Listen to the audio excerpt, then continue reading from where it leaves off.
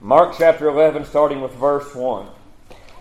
And when they came nigh unto Jerusalem, unto Bethphage and Bethany, at the Mount of Olives, he sendeth forth 2 of his disciples, and saith unto them, Go your way into the village over against you, and as soon as you be entered into it, you shall find a colt tied, whereon never man sat. Loose him, and bring him. And if any man say unto you, Why do ye this? Say ye that the Lord hath need of him, and straightway he will send him hither. And they went their way, and found the colt tied by the door, without in a place where 2 ways met, and they loosed him. And certain of them that stood there said unto them, What do you, loosing the colt? And they said unto them, even as Jesus had commanded, and they let them go. And they brought the colt to Jesus, and cast their garments on him, and he sat upon him. And many spread their garments in the way, and others cut down branches off the trees, and strawed them in the way. And they went before, and they that followed cried, saying, Hosanna! Blessed is he that cometh in the name of the Lord. Blessed be the kingdom of our father David, that cometh in the name of the Lord. Hosanna in the highest. I'm going to read one more verse, and it's in Acts chapter 1. Just one verse, Acts chapter 1 and verse 3. To whom also he shewed himself alive after his passion, by many infallible proofs, being seen of them 40 days, and speaking of the things pertaining to the kingdom of God. I'm going to be referring to a lot of John probably in this message, but you pray for us.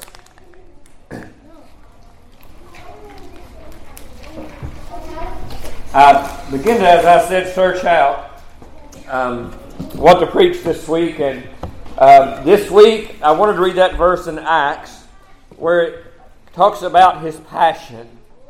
And it said he showed himself alive after his passion, after he was crucified and resurrected. According to that in Acts, for 40 days Jesus walked the earth. And he showed himself to his disciples and his saved people during those 40 days.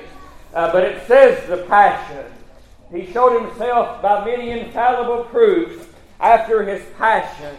And so as we start into this week is known as Passion Week or Holy Week. And the title of that movie, The Passion of the Christ, is based upon that. And I thought this week, today is known as Palm Sunday. It's the day that Jesus rode into Jerusalem, and as I got to reading that, and it's sort of funny, I guess. I said something off the cuff here about 4 years ago in revival, and it was when Eli and Noah both wanted to join the church, and Kim asked me that week. She said, "It is okay if Daddy baptizes them," and I said, "Kim, that's fine." I said, "I don't care a bit," and I referred to this. I said, "I don't have to be those that throw the palm branches in the way or throw your clothes in the way. Those people were of great honor." But I said, I'll just be one of them that goes to get the donkey. And I've thought about that several times since then. And do you know that is recorded in all 4 Gospels? I thought about that man who had the donkey, and a lot of people think what a crazy sort of thought that would be. But it's mentioned in all 4 Gospels that this donkey has been mentioned, and he sent 2 disciples, and it doesn't say who, but 2 unnamed people were to go into Bethphage and into Bethany and the town over against it, and Jesus told them, "You're going to find the donkey, you're going to find her there." there, and her colt, her baby, and nobody's ever sat on him, but you begin to loose him. And I thought so many times that sometimes the people in the church of God need to be loosed for a job, need to be loosed for something. It's been mentioned in Sunday school and already in the worship service this morning that a man cannot override the will of God. Amen. Should not ever stand between. I don't care if it's a church or a preacher or a deacon. No man should ever stand between another man and God. Amen. Shouldn't happen. But so many churches have tied people down, and they need to be loosed. Amen. So many times Satan has you bound, and God wants to loose you today. Amen. You see, there's a work for you. That little donkey that never a man had sat on. He had never been tried and proved, I guess. Never been broken. But Jesus said, you untie him. He has a need. You see that man? He said, if anybody asks you why are you untying this donkey? Saying to them, because the Lord needs him. The Lord needs him. Can I say something to you? The Lord really doesn't need us, but He, if the world shall ever hear the gospel, it'll be by us. He needs us in that sense, to be that city and that light. He needs us for a purpose and a work. You might say, sometime this week He may call you to do something you've never done before. That donkey had never been sat on. But Jesus said, you tell that man that the Lord has need of him, and He'll let him go. And so there they find it in a way where two ways met, and there are just two ways, and there's going to come a time in your life that they're going to meet. There's going to come a fork in the road, and God's going to call you one way. But it's up to you whether you go that way or the other way. And there's a broad road and a narrow road. And He said, you'll find this donkey in a place where two ways meet. And they found him, and they began to loose him. And sure enough, the owner came and he said, what are you doing? That's my donkey. What are you doing? And they said, the Lord has need of him. And He said, then go. And I thought that man has been named, not by name, but by story, in all four Gospels. He had no idea 2,000 years ago that a little preacher in Lafayette, Tennessee would begin to think about this man. But so it is. The Lord has need of him. You see why? Why did He have need of him? Well, He had to fulfill the prophecy in Zechariah 9:9 that says, behold, your king cometh, and he's riding on the foal of an ass. Your king cometh, and he brings salvation. Amen. That's what Zechariah 9:9 says. And so the prophecy had to be fulfilled. And the Lord had need of that donkey. It was the time. It was the start of the Passion Week. Every other time in the history of the ministry of Jesus Christ, the Pharisees and the scribes and the people had tried to trap Him and take His life. But the Bible always says His time was not yet. But now it's Palm Sunday, and He knows now is His time. And so He said, I have need of that donkey. And why? Why would He have to have need of that? Let me just paint you an illustration. What did He do? He got on that donkey. The road from Bethany up to Jerusalem was a steep climb, and it was up a hill. And though He'd walked it before, He had to fulfill this prophecy. Now you stay with me. What good was the donkey? That donkey carried our Lord into Jerusalem. That donkey carried the gospel into Jerusalem. And so today, as the church of the living God, He has need of you to carry Jesus further down the road. Amen. To carry the gospel a little further. It's been mentioned this morning that Sister Myrna and Sister Linda said, if we're not here when our great-grandkids and our grandkids reach the age of accountability, you see, somebody is going to have to carry the word unto them. Amen. They're going to have to be untied from this world and carry Jesus further down the road. And so it is. The Lord hath need of him. And so they set him on him. And he began to ride into Jerusalem. And the people there, it was Passover week in Jerusalem. And it was always crowded. But this time it was extra crowded. Because the king was now riding. Hey, don't you think for 1 minute the Jews didn't understand what he was doing? I've read according to history that Pilate was coming in the western gate. That he was coming in on a horse. Coming in as a king. Coming in as a ruler. And Jesus was coming in the eastern gate. And he come in the eastern gate. And those people were, it's called Palm Sunday. Because they cut off branches of palm trees and strawed them in the way. And they took their clothes and strawed them in the way. And they cried, Hosanna! Blessed is he that cometh in the name of the Lord. Don't you think for 1 minute those chief priests and the Jews didn't understand? That's what Zechariah said. And don't you think for 1 minute they didn't set their teeth on edge to see this man? You see, he was coming on a donkey.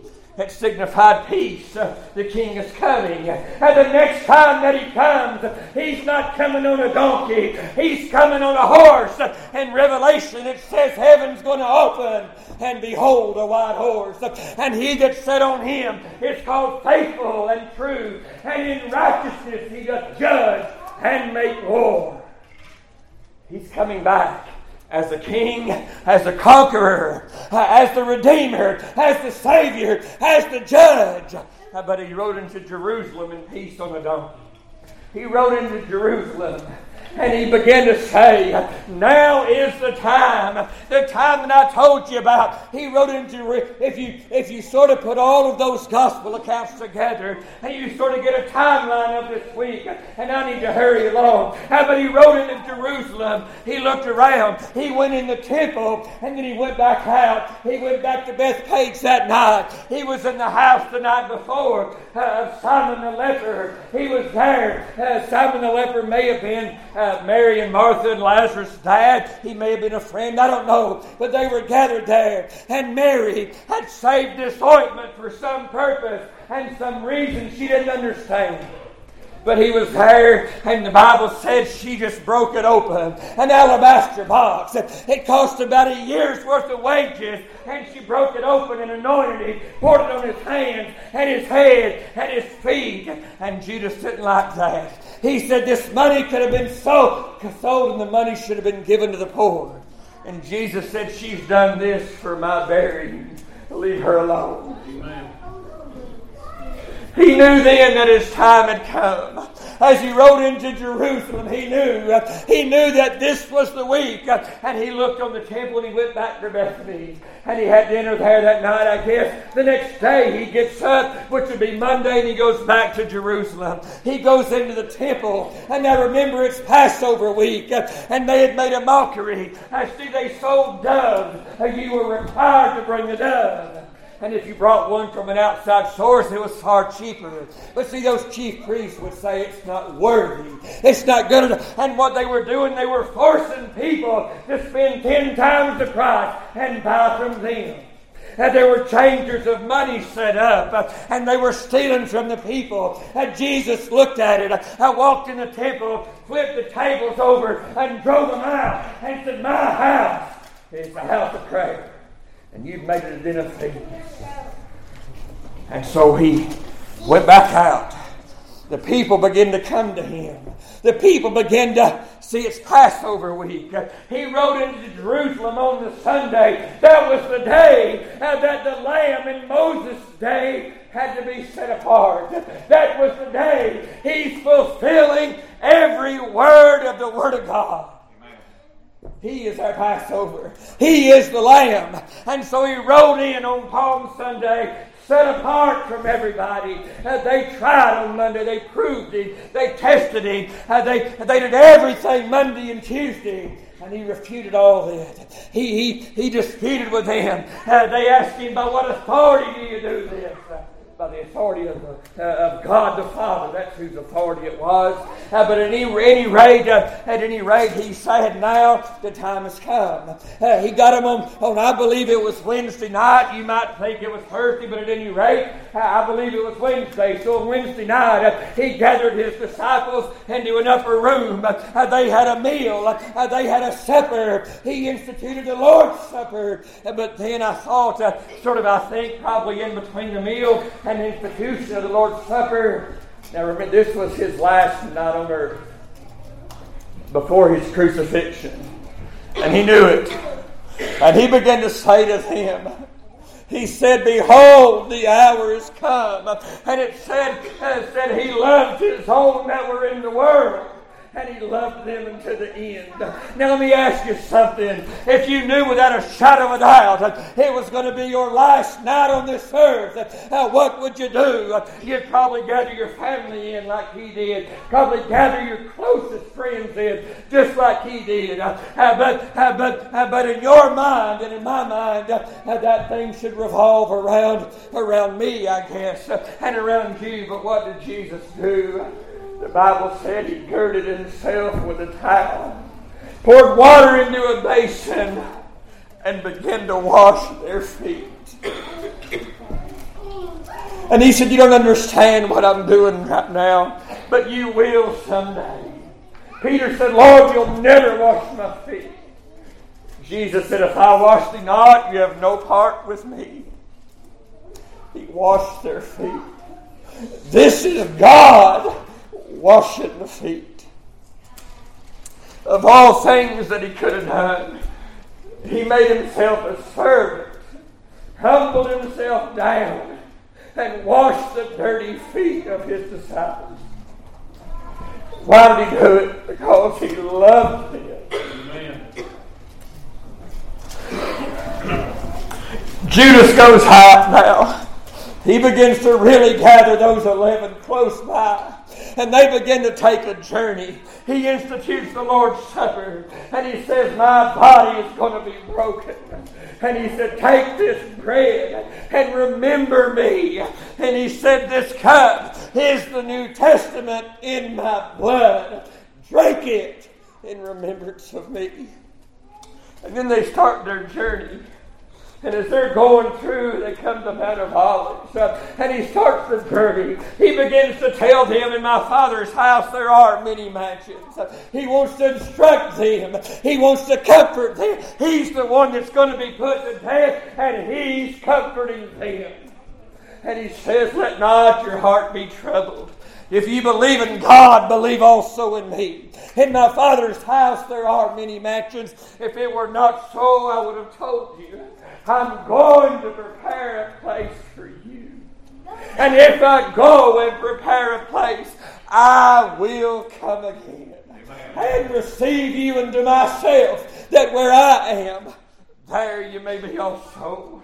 And so he's gathering them. He begins to explain to them, it's needful for you that I go away. If I don't go away, the Comforter cannot come. But if I go away, I will send him to you. He shall testify of me. In other words, he shall bring to your remembrance these things that I've spoken to you. Isn't that a wonderful thing? And so as they're journeying on, they're getting closer now to Gethsemane. And as they journey on, he begins to tell them, I'm the vine and you're the branch. He says, I'm going to give you one new commandment. That commandment is love one another. Amen. Boy, the world needs that today. Amen. If I'm being perfectly honest, the church needs that today. Amen. We ought to love one another. I've asked God, Lord, when this flock that you've given me to be an under shepherd, when they hurt, I want to feel it. I want to hurt with them. I want to rejoice with them. Love one another. Now they've reached the garden. Jesus bows down in John 17. It'd be worth your time to read that. He says, Lord, Father, I have finished the work that you gave me to do. He said, I've done it all. Everything that you told me, I've finished it now. He said, I know that my time has now come. He said, but these that are left in the world, I want you to remember them. He knew what was going to happen. He knew in just a few short hours that they were all going to forsake him and flee. And he's still praying for them. Lord, I know what's going to happen. They're going to scatter. Peter's going to deny me. Strengthen him, God. And so he prayed for them. He said, I want them to be with me and with you. He said, I want them to see me in the glory that I had before I came down here. Before I stripped off the glory and became a man. I want to have that glory that I had with you before the foundation of the world. And he said, I want these to be with me. He said, Father, of all that you've given me, I've not lost any, save Judas, that the son of perdition, that the scripture might be fulfilled. And he begins to pray earnestly. Now he bows down one more time. He gathers Peter, James, and John. And he says, you three come with me. You other 8, you stay there and you pray. And he goes about a stone's cast. He says, Father, he said, my soul is troubled. He told the disciples, what should I now say? My soul is troubled. The Father, save me from this hour, but for this cause I came. We talk about the battle being won at Calvary, and it was. But I believe really the victory was won in Gethsemane's garden. Why do I say that? Because there's where he was bowed down. There's where the press began to get so great upon him. And he knew he was going to take the sins of the world. He knew that. He was hours away now from torture. And he began to feel it and he prayed, Father, please, if it be thy will, let this cup pass from me. That was his humanity crying out. The Hebrew writer said with strong tears and crying, he prayed and was heard and that he feared. But the Bible says he prayed, but not my will, but thine be done. He went and found Peter, James, and John asleep, knelt down beside his 3 closest friends, and he said, you couldn't even watch with me an hour. I need you. The spirit's willing, but the flesh is weak. And he goes back again and he prays. It was there that I believe every demon came upon our Savior. It was there in that garden as he sweat great drops of blood. Do you understand now why? Luke says it was his passion. And he knelt there and he said, Father, let this cup pass, but nevertheless, if it's thy will, I'll drink it. He made his choice. Can I tell you the entire history of every man, woman, boy, and girl that's ever lived hanging in the balance at Gethsemane's garden? He could have just as easily stood up and said, Father, I've changed my mind. I don't want to do this anymore. And he would have been righteous in that. And he'd still be God. But he made his choice. The Bible says the angels came and strengthened him. In that moment, his mind was set. He was steadfast. I'm in Jerusalem now. But it was there in that garden. He steeled his resolve. And from that moment when the angel strengthened him, his choice was made. He was going to go through with the crucifixion because he loved you. He loved me. It's a Passion Week. He rode in on a donkey in peace, gathered his closest around him, explained to him, I'm going to die, but in 3 days I'm going to rise again. And none of them understood it. They didn't know what he was talking about. But in that very garden where he made us still his resolve, he looked up and there came Judas. Judas kissed him on the cheek. What a treacherous thing that was. The band of men took him, and he let them take him. Peter drew a sword and cut off an ear of one of them.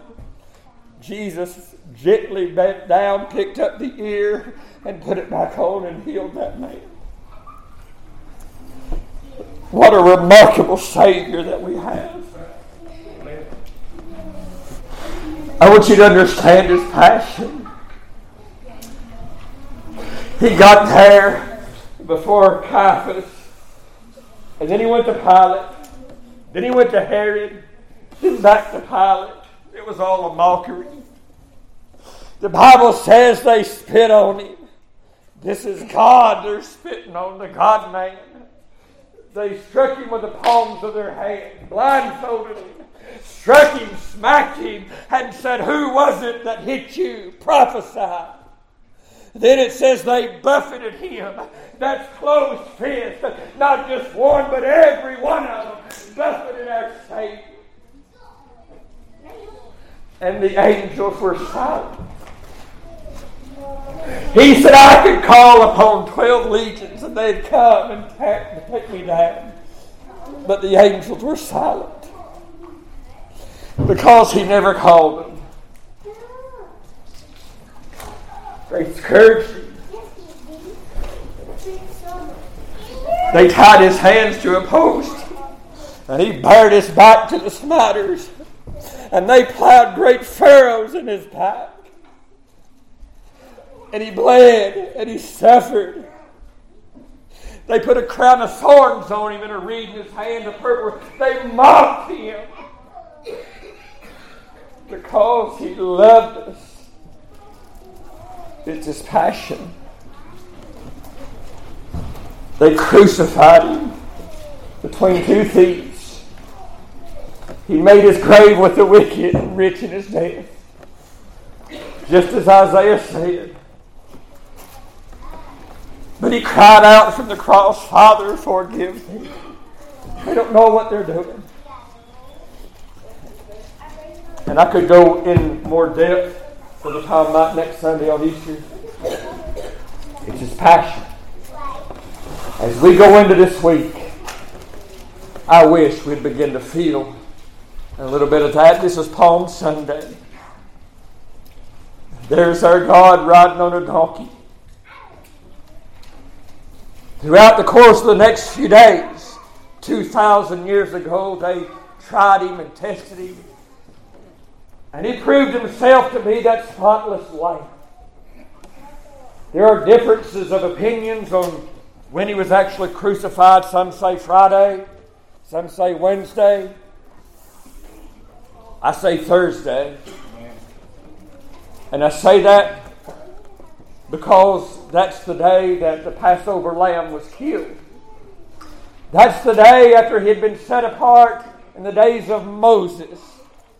So as those Passover lambs were coming and they were being slaughtered, at that very moment, our Lord said, "It is finished." And he bowed his head and gave up the ghost. Amen. He is our Passover lamb. Amen. Friday came, no word. Saturday came, no word. But Sunday came and everything was different. Glory! Hallelujah! Sunday came and they found him that was dead to be alive.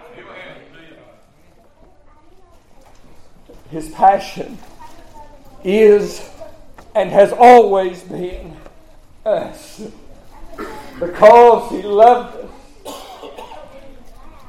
Remember that this week. Ask God to open up your heart. Take you back in time to 2,000 years ago. Study it. Study it, what happened, starting with Palm Sunday through the Resurrection Sunday. This week, study it. See his suffering. See his passion. all so we can be saved and forgiven. What a God. How great thou art. That's our message. Come ahead with a song.